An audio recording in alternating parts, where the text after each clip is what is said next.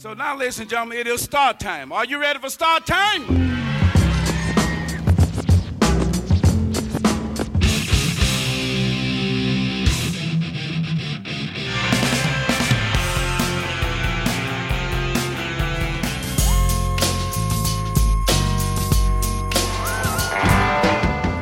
From WBEZ Chicago and PRX, this is Sound Opinions. I'm Greg Kot.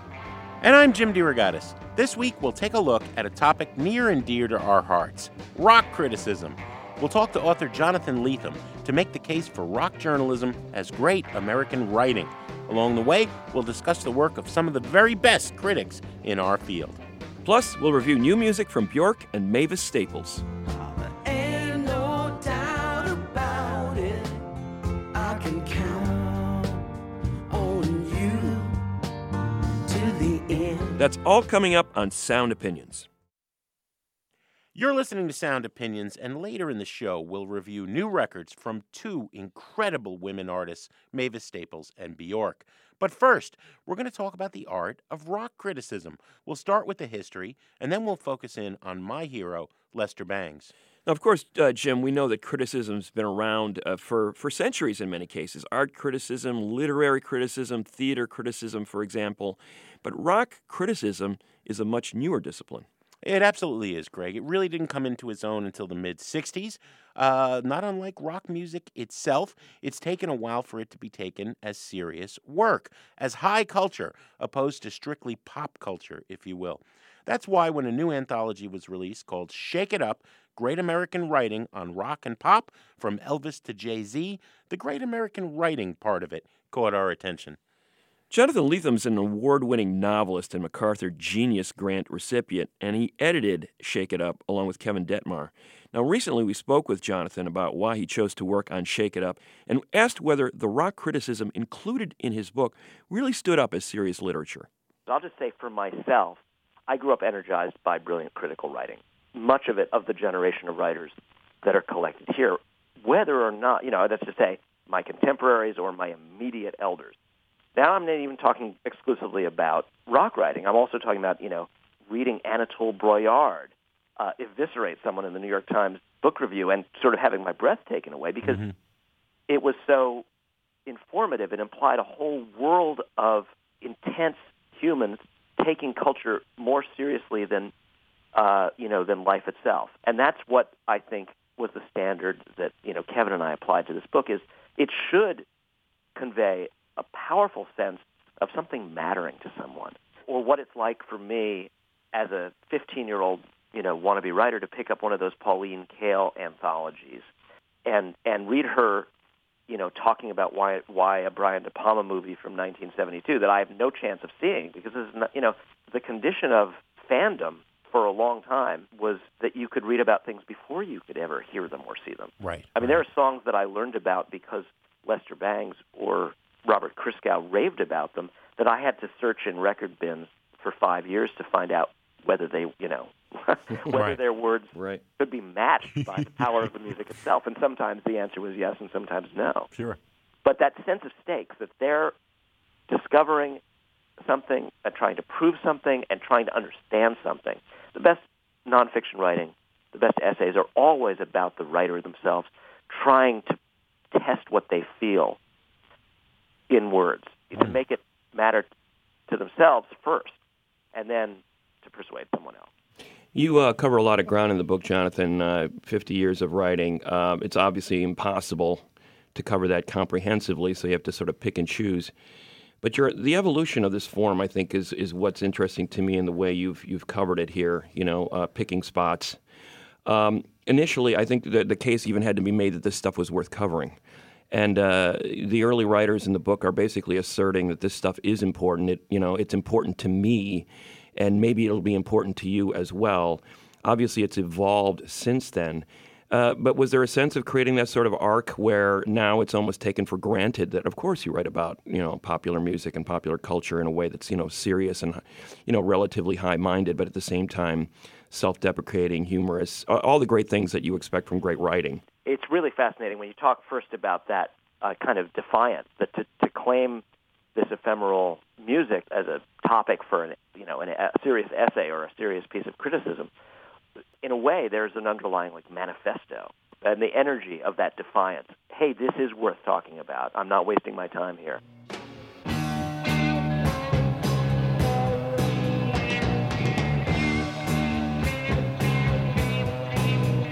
And the colors of the sea find your eyes with trembling mermaids, and you touch the distant beaches with... You can see it suddenly become fashionable and legitimate in a heartbeat. At the end of the 60s and beginning of the 70s, Rolling Stone was a success, and places like New York Magazine and the New Yorker and various newspapers were suddenly hiring regular reviewers or columnists. And so there's this giddy period when it becomes a franchise, at least of journalism, if not of American letters, quite yet, claiming rock writing for the new journalism, which it was very simpatico with in a way. And then, of course, it also suffers some of the indignities that journalism has suffered in the last decade or so. There's a lot of appetite for long-form writing about culture that the Internet simply can't satisfy. But you have new avenues, things like the 33 and the Third Series, that have kind of jumped into that breach. Well, as far as journalism or music journalism as a career goes, it's astounding to know that Lester and Dave Marsh and Richard Meltzer and Jan Uhelski were struggling to write $15 record reviews in 1971, and that's about the going rate still today, right, Greg? It has been. There was a golden period there where it was a little higher, but yeah, it seems to have come back to that. I mean, Jonathan, what's your take on the fact that everybody's a critic these days and can be, and there's a lot of writing out there? Well, the first thing to say is it's really easy in any present moment to be exasperated with the abundance of mediocrity, right? And that sort of transcends all writing fields and all mediums, and it certainly predates the Internet. There's usually a lot of guff out there to wade through in search of the gems. And that was true in different ways in different eras and different mediums. But then again, there's this present trend of the kind of home reviewer, 3.5 stars, and out. Suddenly, water cooler talk is substituting for contextualized, thoughtful. I guess I have to use the word kind of professional, critical thinking in a lot of places, because it's often awfully easy to open up a platform and say, everybody give this a rotten tomato or a hot chili pepper, and we'll know what we think. That'll substitute. It's a great point, Jonathan, about I think the role that critics used to play. It's obviously changed. Jim, you and I are all kind of people who are raised by critics in a way, and in terms of, wow, this is a great record. I never heard it, but I've got to find it now because I read this amazing review of, Gang of Four Entertainment or something like that, or the Public Image Limited Metal Box. Yeah.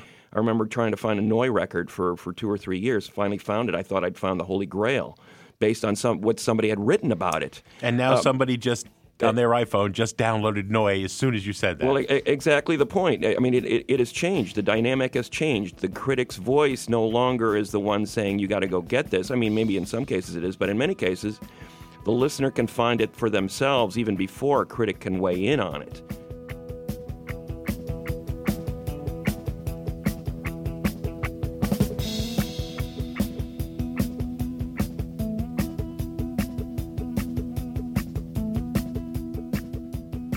For me, the Holy Grail was the Hackamore Brick record.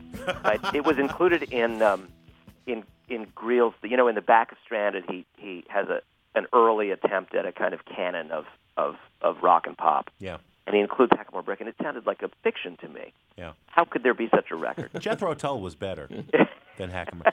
Greel has no sense of humor. So it took me 15 years or 20 years to hear that record, But, just as someone is now running to the Internet for Noia or for Hackamore Brick, the difference is the interval. And what happens in that interval is an imaginative world is created. I mean, this is where it does, in a way, remind me of what I do, which is create fictions. Building palaces in other people's brains. Greel had that privilege of building a palace of, projected music in his reader's brain when he writes Mystery Train or that index at the back of Stranded. Believe me, by the time I got that Hackamore Brick record home, I listened to it closely. Yeah. I didn't just hear 30 seconds on YouTube. I was all in. A silver girl, a shining lady, who's smiling and laughing while on the run. She takes my hand, tells me my fortune, says I'll be a child of the sun. The book also, I think you made an admirable attempt to try to be inclusive, represent a variety of voices in the book, not just the boys' club, kind of the core of the early days of music criticism. Obviously, women have emerged as a great voice in that conversation. We see more African American writers writing about it. What voices aren't we hearing from yet and need to be heard in this conversation that you came across in your research? Well, of course, it's desperately disproportionate, and we did everything we could to, both apologize, explain, and correct for it. Anyhow we could, but it's congenital to the field as it is to other parts of the culture, and I was really grateful for that Sander piece. Ellen Sander, this name that was new to me when she came into our viewfinder, writes this extraordinary piece about spending time in the orbit of Led Zeppelin at their dynamic and egregious peak. The rock business is volatile, rapid, and dangerous. There's no backing out of a concert contract signed. If a musician gets sick, they shoot him up like a racehorse and send him on. If he gets crazy, they slap him into line long enough to finish the tour before they dump him. For alien dopers, a bust is legal ostracism, deportation, locked out of the money pile in America for a rock group aiming determinedly for the top. Exhaustion, anxiety, release, sex, drugs, traveling, and trying against incredible odds with their bare hearts and whatever managerial leverage they could muster. And then she basically just lets you know she was harassed, to within an inch of her tolerance, and she wouldn't, she sort of says, I would prefer not to. That's probably the last time I'll put myself in that situation. Yeah. So she really lets you know what the condition for a, potential working journalist, a female working journalist in that field, what it was like at the time. And, you can just imagine that for her willingness to tell us, there's probably 100 stories that people, quietly covered up out of their own sense of awkwardness or indignity. Yeah. The Boys Club isn't only that, male writers were hiring other male writers or,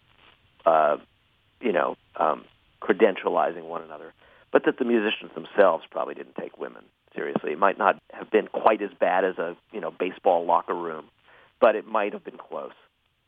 So these things are, God help us, they're slow to repair everywhere. The process, and it was a slow one, it was 5 years, was of humbling ourselves and reading an inordinate amount of stuff that we hadn't read before.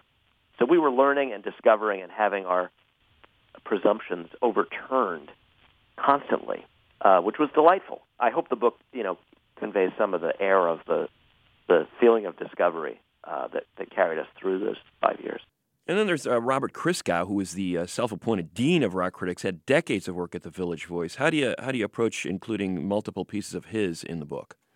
I'll tell you, it was a distinct pleasure to figure out how to represent Christgau in the book. And I realized that among my favorite books, it's perverse, but among my favorite books in the canon of things that made it into hardcovers or at least trade paperbacks are the collections of Christgau's micro reviews. The Consumer Guide. And so the rare writer in literary history who is better at 250 words than 20,000. Absolutely, that's his form, and he's like I guess there there are maybe some examples in Chinese poetry or something, right, of Christgau, precedents for Christgau.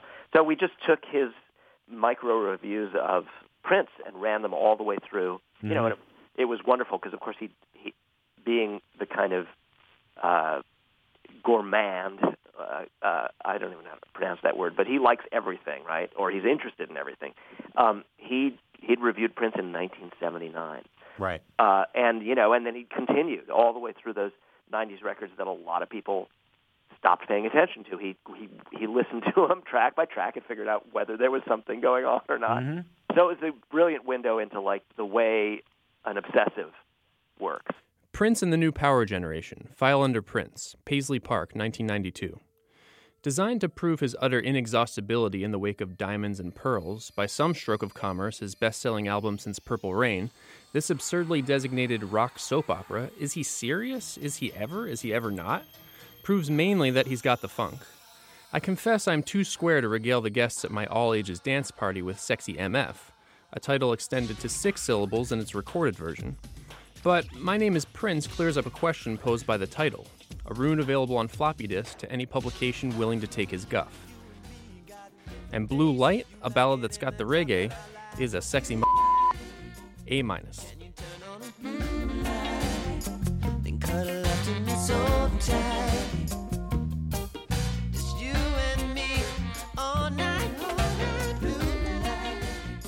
And, I think Christgau is an emblem for a lot of his readers and peers of the unembarrassed obsessive, someone who will just keep listening. Jonathan, thanks for coming on the show. Hey, it was great to talk. That was Jonathan Lethem, one of the best novelists in America today, and he co-edited Shake It Up along with Kevin Detmar. After a short break, we're going to focus on one rock critic in particular, probably the most lauded ever, certainly the critic that made me who I am today, Lester Bangs, in a minute on Sound Opinions from WBEZ Chicago and PRX.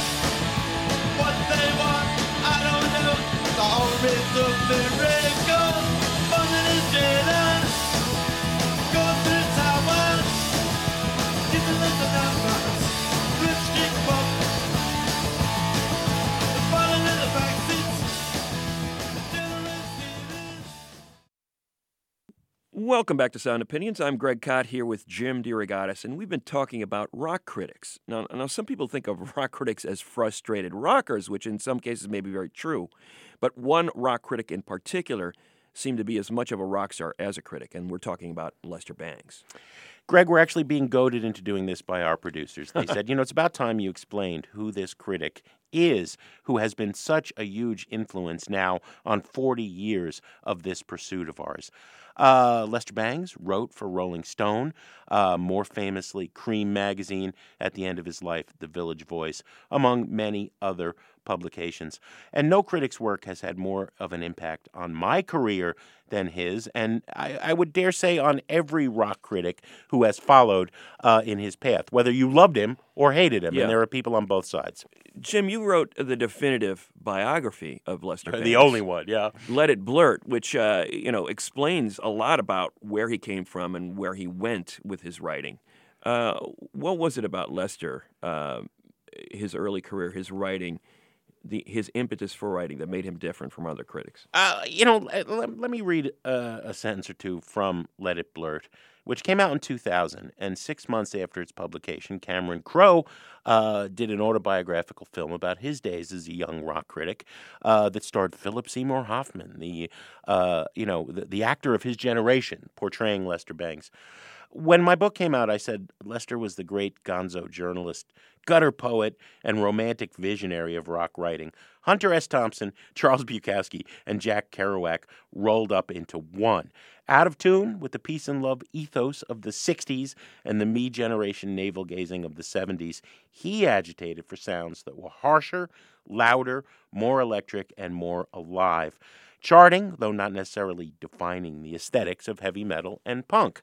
Heavy metal through the 70s, punk rock as it exploded in the late 70s and early 80s, saying in the midst of the 60s that, yeah, the Beatles are fine, okay, but it's these garage bands, the bands that would come to be celebrated on Nuggets, right? Bands like the Count Five, whose psychotic reactions and carburetor dung is referenced in the title to his posthumous anthology.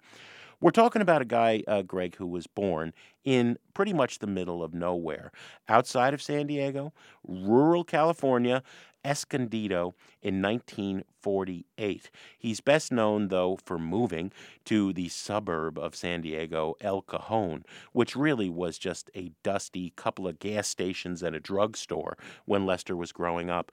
An incredibly weird upbringing. His mother was a devout Jehovah's Witness.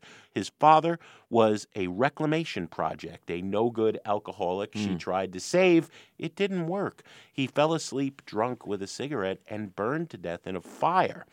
The Jehovah's Witnesses at this point did not mourn the dead. And Lester's mother was like, well, he now has a chance to be one of the 144,000 accepted into heaven or not. We won't cry for your father, Leslie. He was born Leslie Conway Bangs. Nobody quite knows where the Lester came in, but Lester is how he was known. Greg, you're a parent, I'm a parent, right? What happens when you have a kid who is denied any candy in their life ever, any sugar, right? The first time they go out on Halloween and go trick-or-treating, they go crazy, right? This is the story of Lester's life. He first fell in love with bebop jazz, serious jazz. Ornette Coleman, Coltrane, his ultimate hero, Charles Mingus.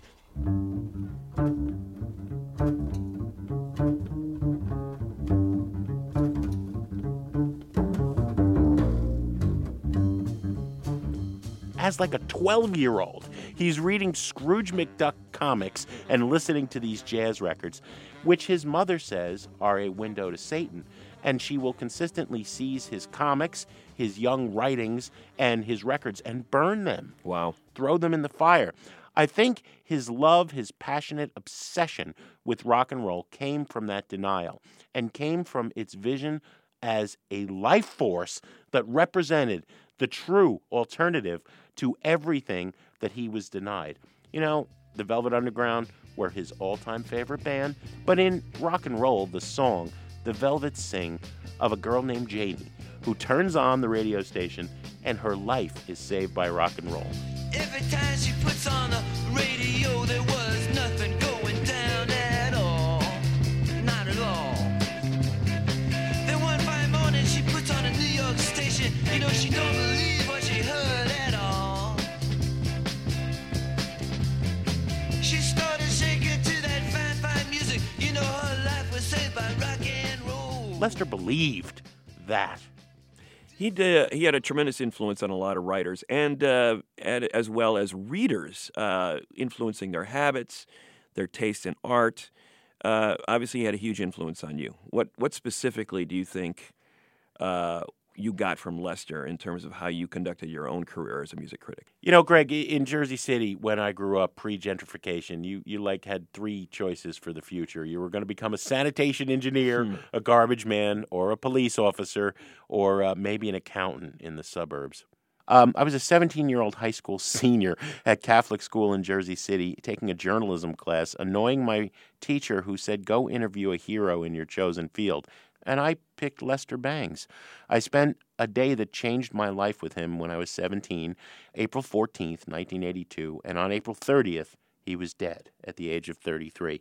I think the reason I'm a rock critic is because I'm asking these questions. I'm this clueless fat kid from Jersey City interviewing my hero, and let's listen to me and how clueless I am first before I finish this story. Here I am, I'm interviewing the rock critic hero. Right? I've read every word he's ever what is good rock and roll, Lester? And he really thought about it before he answered. Just for posterity, can I have your definition of good rock and roll? Good rock and roll. I don't know. It's just something that makes you feel alive, It's just like it's something that's human, And I think that most music today isn't. Anything that I would want to listen to would be made by human beings, instead of computers and machines. I think that answer, good rock and roll, is something that makes you feel alive, gets at the core of the two approaches to criticism, not only of rock and roll, but of any art forms. And I had this conversation many times with my other great hero, Roger Ebert. It's this concept of authenticity, okay? Is this just showbiz? Is this mere entertainment? Or is the artist sharing part of her soul? And can we hear that as a critic? Lester is saying this is not just entertainment. This is a way of living your life. Certainly, I walked out of that apartment on 6th Avenue and 14th Street in New York believing that. And I set out to write about rock and roll for a living and maybe try to do what he did, not to be him. His writing was incredibly distinctive. He came from the beats. His ultimate hero was Kerouac. And if Kerouac and Ginsberg and Burroughs wrote with the energy of the best bebop, Coltrane, right? You can hear it in the prose, especially when you listen to them read. You hear the rhythms of the jazz. Lester turned it up. He's writing like the Stooges play. He's writing like those garage bands he loves, and eventually the Ramones. There's actually a brilliant play, Greg, called How to Be a Rock Critic, based on the writings of Lester Bangs. It did a month at the prestigious Steppenwolf Theater in Chicago in July. It had premiered about 2 years ago on the West Coast, and now it's doing the entire month of January at the Public Theater in New York. I mean, talk about a classy institution. Lester, I can only imagine what Lester would imagine. A man who died as a pauper, who couldn't eat anything but spinach soufflés, frozen Stouffer's soufflés, and couldn't pay his phone bill, and now he's the subject of this play. Eric Jensen is the actor who portrays Lester. He wrote the play with his wife, the director, Jessica Blank. There's no recording of Lester reading Lester that we can appreciate the way we hear Burroughs or Kerouac when they read their work. Listen to Eric channeling Lester, and you'll understand what I mean about these words becoming music. I like to say that I outgrew Cream. But the truth is, I wrote some of my best while I was there. The thing is, by the mid-'70s, Cream was starting to lose its luster for Lester. It's a classic story. Some guy sees a bunch of kids doing something innocent and good and ridiculous and pure. He waltzes in to make some money. We got a publisher. He started acting like my father, blah, blah, blah. The thrill was gone. I was just also starting to think that maybe this whole rock critic thing was depersonalizing me somehow. All this time spent circling musicians like a vulture, hovering on the outskirts of their lives, hoping to taste some morsel of their greatness. All the while avoiding the terminally disgusting international institution of rock and roll as superstar factory. It was obvious that most of the fun had gone out of the major industry rock scene. It was time for a change. And it came, man. Like a lightning storm it came.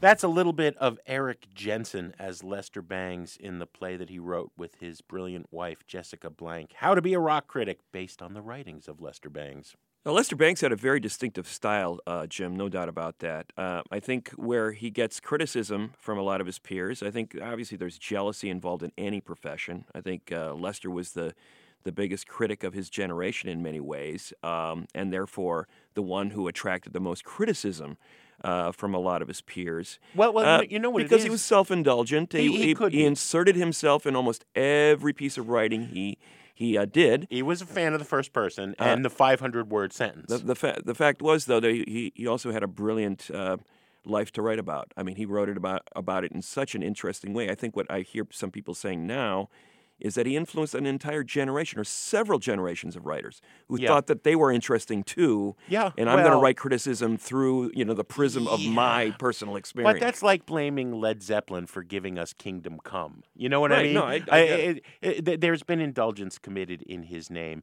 I get half a dozen emails every month from people who close with signature lines from his writing, who quote his writing from some record review of a band nobody remembers, but they remember his writing. I have a friend who got her PhD in Lester Bangs studies at the Sorbonne in Paris. She happens to be the sister of Jenny Beth and Savages, okay?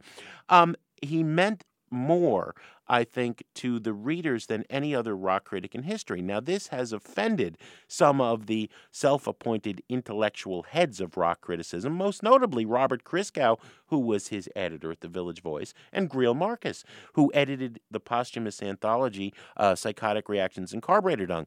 They've always said, look, Lester was an entertaining writer, but he did not have deep ideas.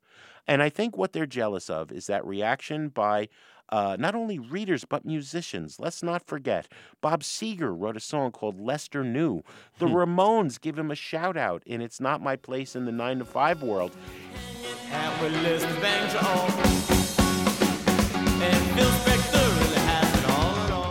It's the end of the world, and I know it. Yeah. Stipe and Buck tell the story of being at a party where Lester Bangs was throwing birthday cake. The only thing to eat was birthday cake and jelly beans. That's where that line comes from. He connected with people emotionally, and I will defend him as a great thinker. Some of his most tossed-off lines, fashion is fascism. Style is originality. I mean, that's a toss-off. And think about that. An entire dissertation could be written about that. He was a champion of what would become third-wave feminism in Blondie, which is just a fan book, the only book published in his lifetime under his name alone. That was just like a love letter to Blondie. He goes into this long consideration of women using their sexuality as a tool to sell their art. And he's way ahead of his time. He's up there with Jessica Valente 25 years before.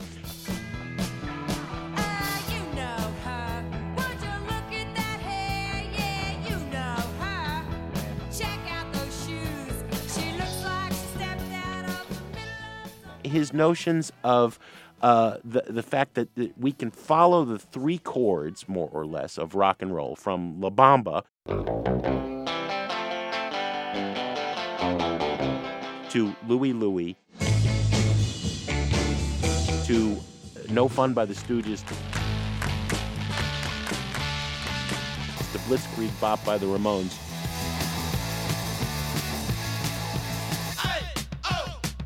There, three chords, each played more rawly every time and with more attitude, and that's all you need.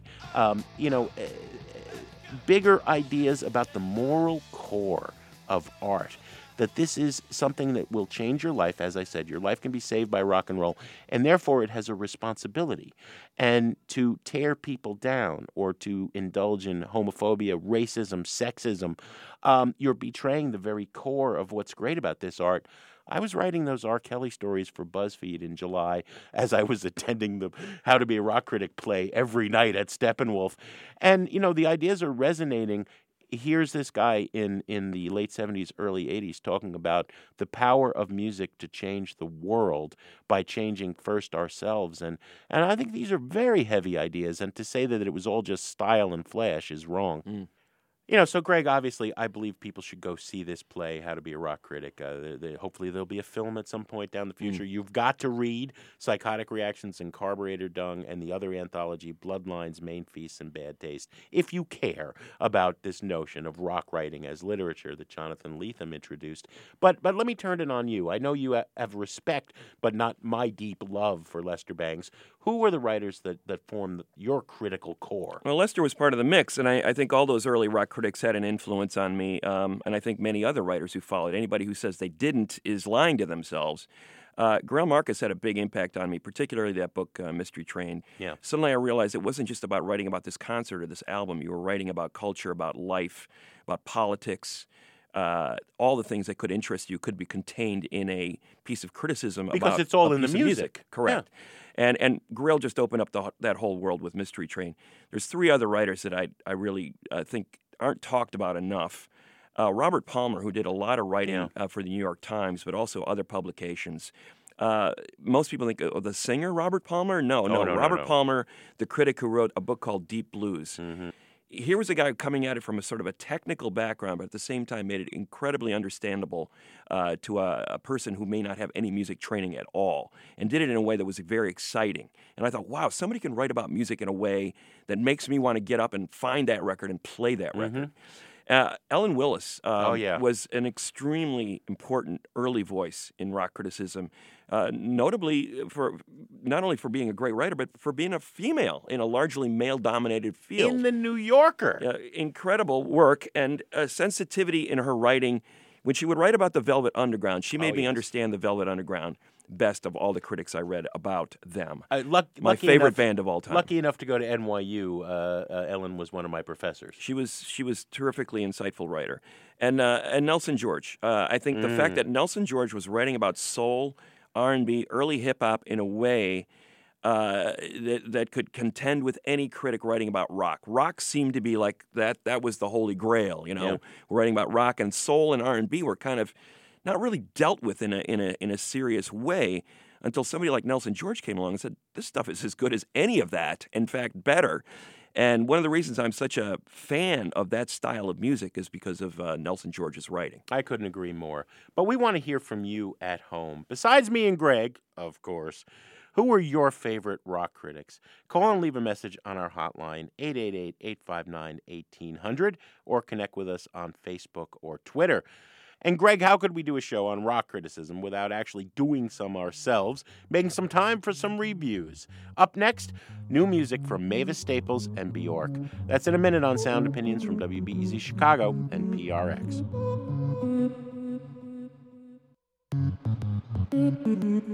I walk through this land. Stake a claim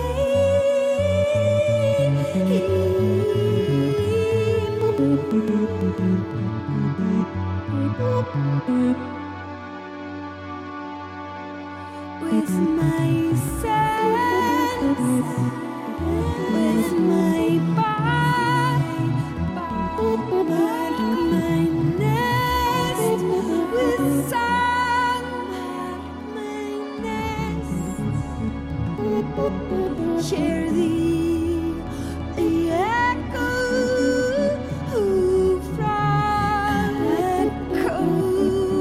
from that cliff. I draw a laser line through lake to take a physicality. I inhale physicality. You're listening to Sound Opinions. I'm Greg Kot with Jim DeRogatis, and it's time to listen to some new music. This life surrounds you. Guns are loaded. This kind of tension, hard not to notice. Right. Do what you're told. Gotta keep your eyes wide on this long, narrow road. That is a little bit of a song called Little Bit, the first track on Mavis Staples' new album, If All I Was Black, the 16th solo studio album by Mavis. A legend, Greg. You wrote a book about her. I'll take you there. Born in Chicago, 1939. She's 78 now. Started out with the Staple Singers. Her brother and sisters and her father, Pops, marching in the streets of the South with Dr. Martin Luther King, facing the fire hoses, the dogs, and the batons, fighting for civil rights. Solo career starts in 69. Stax Volt goes on to make records with Holland Dozier Holland and Prince, but I think the last 10 years has been key. She was signed in 2007 to Anti-Epitaph, one of the most adventurous independent labels in America. Has made 5 albums now for them, one with Ry Cooder, the others with Jeff Tweedy of Wilco. Been on an almost unprecedented, outside of perhaps Leonard Cohen, late career high in her 70s. Let's dive into the music. We'll come back. We'll give our opinions. Here's a track called Who Told You That by Mavis Staples from If All I Was Black on Sound Opinions. When I carry my load, or when I cry, I don't feel it anymore. It's like a rainy day that never goes away. Am I alone? Am I the only one? Now hold back, my mind don't explode. We don't wanna rock the boat. Who told you that? Are they lie? And they show no shame.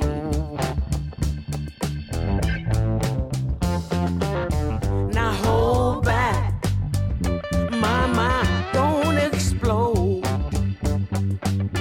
We don't wanna rock the boat. Who told you that?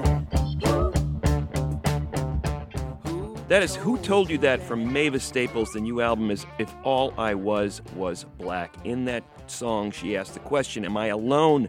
Am I the only one? You know, these lines about hold back, don't explode, we don't want to rock the boat. This whole notion of anyone who steps out of line will be crushed in the atmosphere that our country is fostering right now in regard to many topics, race relations foremost among them. Mavis Staples is angry on this record in a way that I haven't heard her typically being. No, I mean, she is the most gracious person in the world, but she's ticked off. Her music was always about bringing people together, about unity, and it had been that way even in the civil rights movement, in the throes of that. They were still talking about bringing people together. Her father, Pop Staples, instilled that in her. But in the song We Go High, written by Jeff Tweedy, sung by Mavis Staples, riffing on that line by Michelle Obama, when they go low, we go high, she sings, I have a mind to bury them whole. Even though I want to think the best of them, and they are people just like me and you, I have a mind to bury them whole for what they're saying and how they're acting. Well, I have a mind to bury them whole when they go low. To tell you the truth, I wait for the time when we are brothers, holding each other, heaven on earth.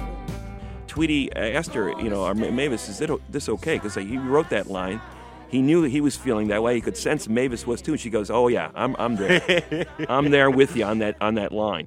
There's a rough-hewn approach to the initial demos for this record. It's basically Jeff and his son Spencer on drums, which is the way they recorded their previous record with Mavis. That rough-hewn Tweedy guitar on these songs that are the angriest is a really nice touch. It's almost as if Sterling Morrison of the Velvet Underground stepped into the studio and did some guitar work on this record. It has that sort of garagey kind of feel.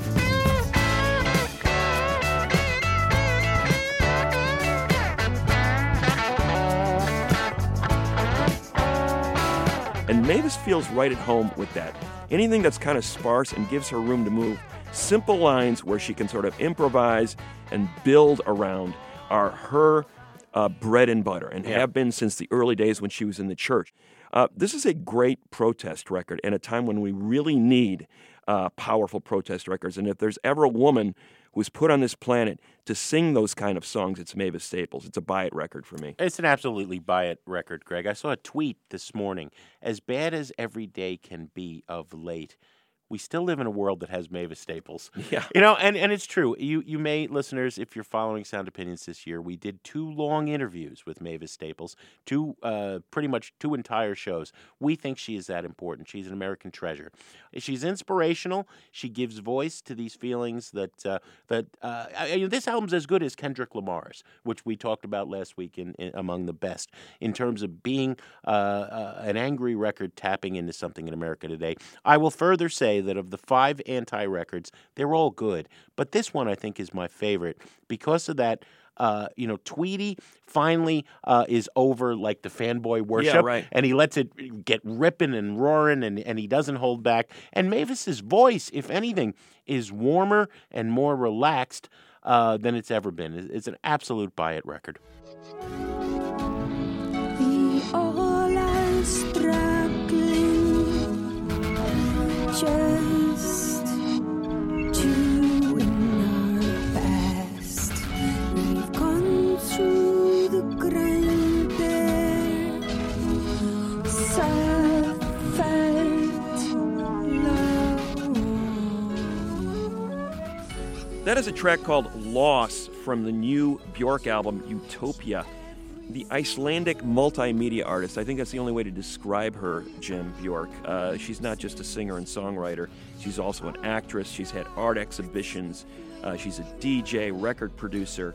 She's been on top of the worlds of electronic music, pop, experimental, classical, trip-hop, avant-garde over the last few decades. She's had 30 singles in the top 40 in charts around the world, sold over 20 million records, but is still regarded as one of those artists, despite the distinguished career, as kind of an independent artist, a cult act, an avant-garde artist, someone who has never bought into what the mainstream is selling and is consistently doing work that is interesting and entrancing outside of that realm. Here's her latest record. It's called Utopia, and here's a track from it called The Gate on Sound Opinions.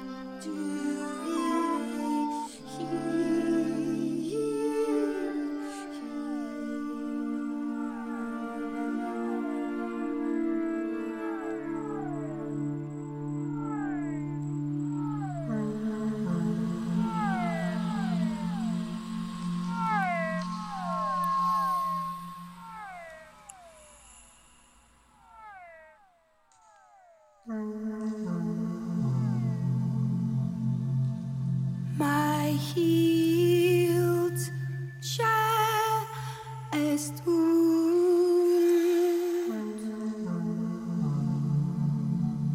transformed into a gate. That's a little bit of The Gate by Björk from solo album number 9, Utopia. Greg, I am Björked out. I'm done with Björk. I've always loved Björk. I really have. No, I know. I always have. She's been great. But 72 minutes, this is the longest solo album she's ever given us, of what is being called by fans her flute record. I would say instead it's a collection often of birds that seem to be farting when they aren't chirping.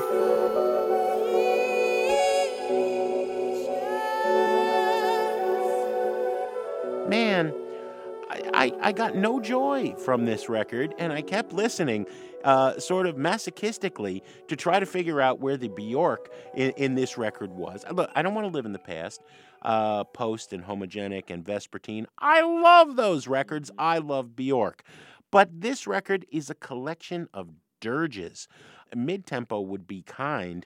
They're almost no tempo, no melody. Björk poses the central question midway through, am I in love with love? Okay, that's the sort of question she's always asked, but she doesn't give us any reason to love the music. It's tuneless, it's wandering, it's I don't know if she's going for opera or some sort of naturalistic minimalist. I just don't know. It gave me zero joy, and that's the first time ever in listening to Björk from the beginning where I felt that way. I got to say, it's a trash it record. You know, she is cavorting with the digital fairies over the fjords of Iceland, and I just don't want to dance with her this time. You know, she is out there to confuse sometimes, I think, and but that's not necessarily a bad thing. I always find myself returning to music that I can't pin down. The best I can figure is what she's doing here. She's combining some heavy avant-garde classical influences. I mean, those flutes are the telltale sign. It's almost like a chamber pop record. And then she's working with this Venezuelan UK electronic artist named Arca. He's a really, really interesting artist. And I think when you think about where artists like FKA Twigs or Solange are coming from on their recent records, they're taking a lot of cues from what Björk's been doing over the last 5 or 6 years. Yeah, but they're writing songs, and Björk has lost the plot. Well, and you know, and that's the thing. People are saying, why can't she make Post again? Why can't she make records like she did in the 90s, which were kind of that combination of avant-garde experimental with a pop melodic sensibility about them? I agree with that. That was a lot more accessible version of Björk. I think she's listening to what the mainstream has to offer right now. She's not interested in any of it. When I started to understand what this record was about, I started thinking about, okay, what do the birds mean? And then I'm thinking about Icelandic wilderness. What does the Icelandic wilderness sound like? So I'm starting to call up YouTube videos. This is Greg Cott researching this record. Wilderness recordings of Iceland. And you're talking about mountains, hot springs, lots of fog, birds calling. Yeah.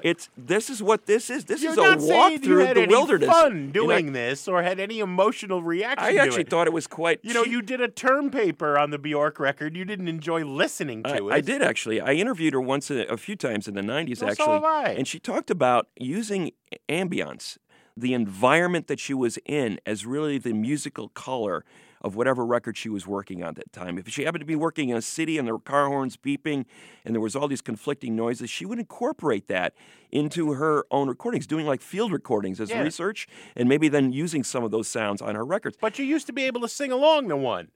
You know, it doesn't bother me. I put this thing on headphones and I'm lost in that world now.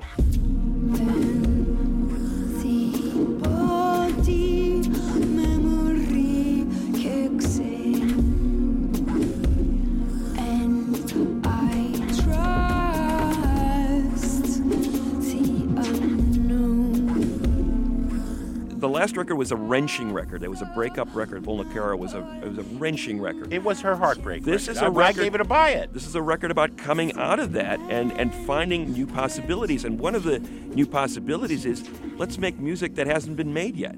Let's explore the unknown. I, like you, did not like this record when I first heard it. I go, what is this? The more I listened to it, the more I realized she's a weirdo, and I don't love her. She's just a...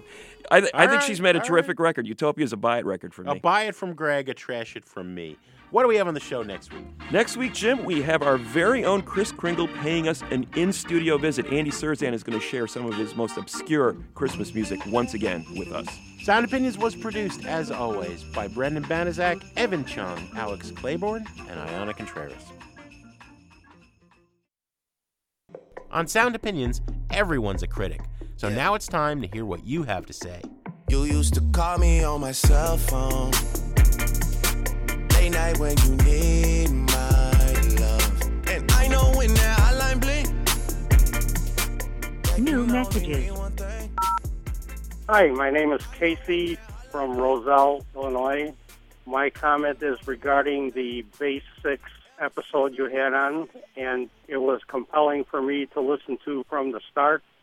And by the end of it, I couldn't get to a place quick enough to order the Ibanez version of a Bass 6, and am eagerly awaiting the arrival of that.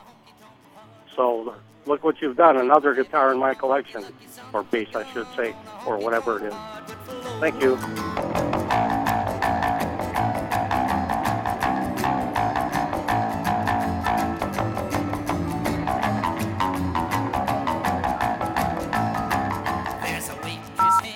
Hey, Jim and Greg, it's Chris calling from New York City. Just listened to your Best Albums of 2017 episode. I thought it was great.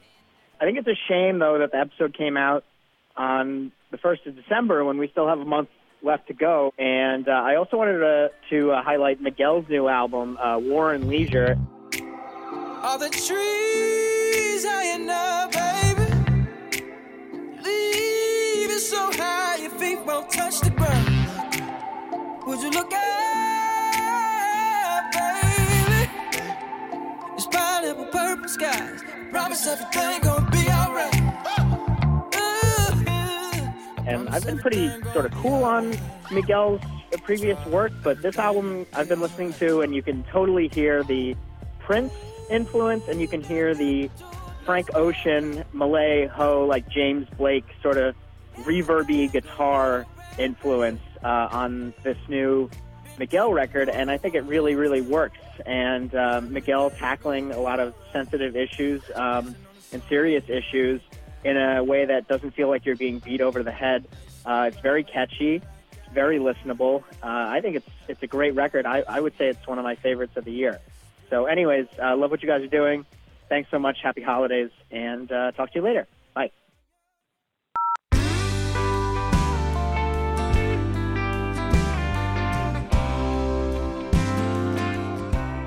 Hey folks, Matt in Chicago over in Wrigleyville. My pick for Album of the Year is From a Room, Volume 1 by Chris Stapleton. This man just sounds like he's having fun. That's the great thing about music. When you hear someone who is hard-rocking, poignant, up to no good living, second one to no one, that is just pure country happiness with a little bit of sadness because it's country. Anyway, you guys are doing great. Bye-bye.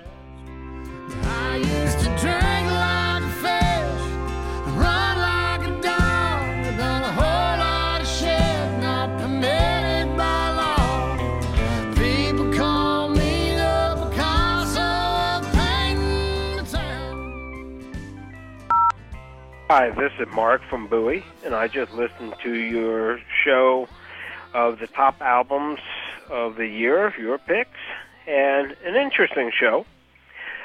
For an old hippie progressive, this year has been an absolute nightmare.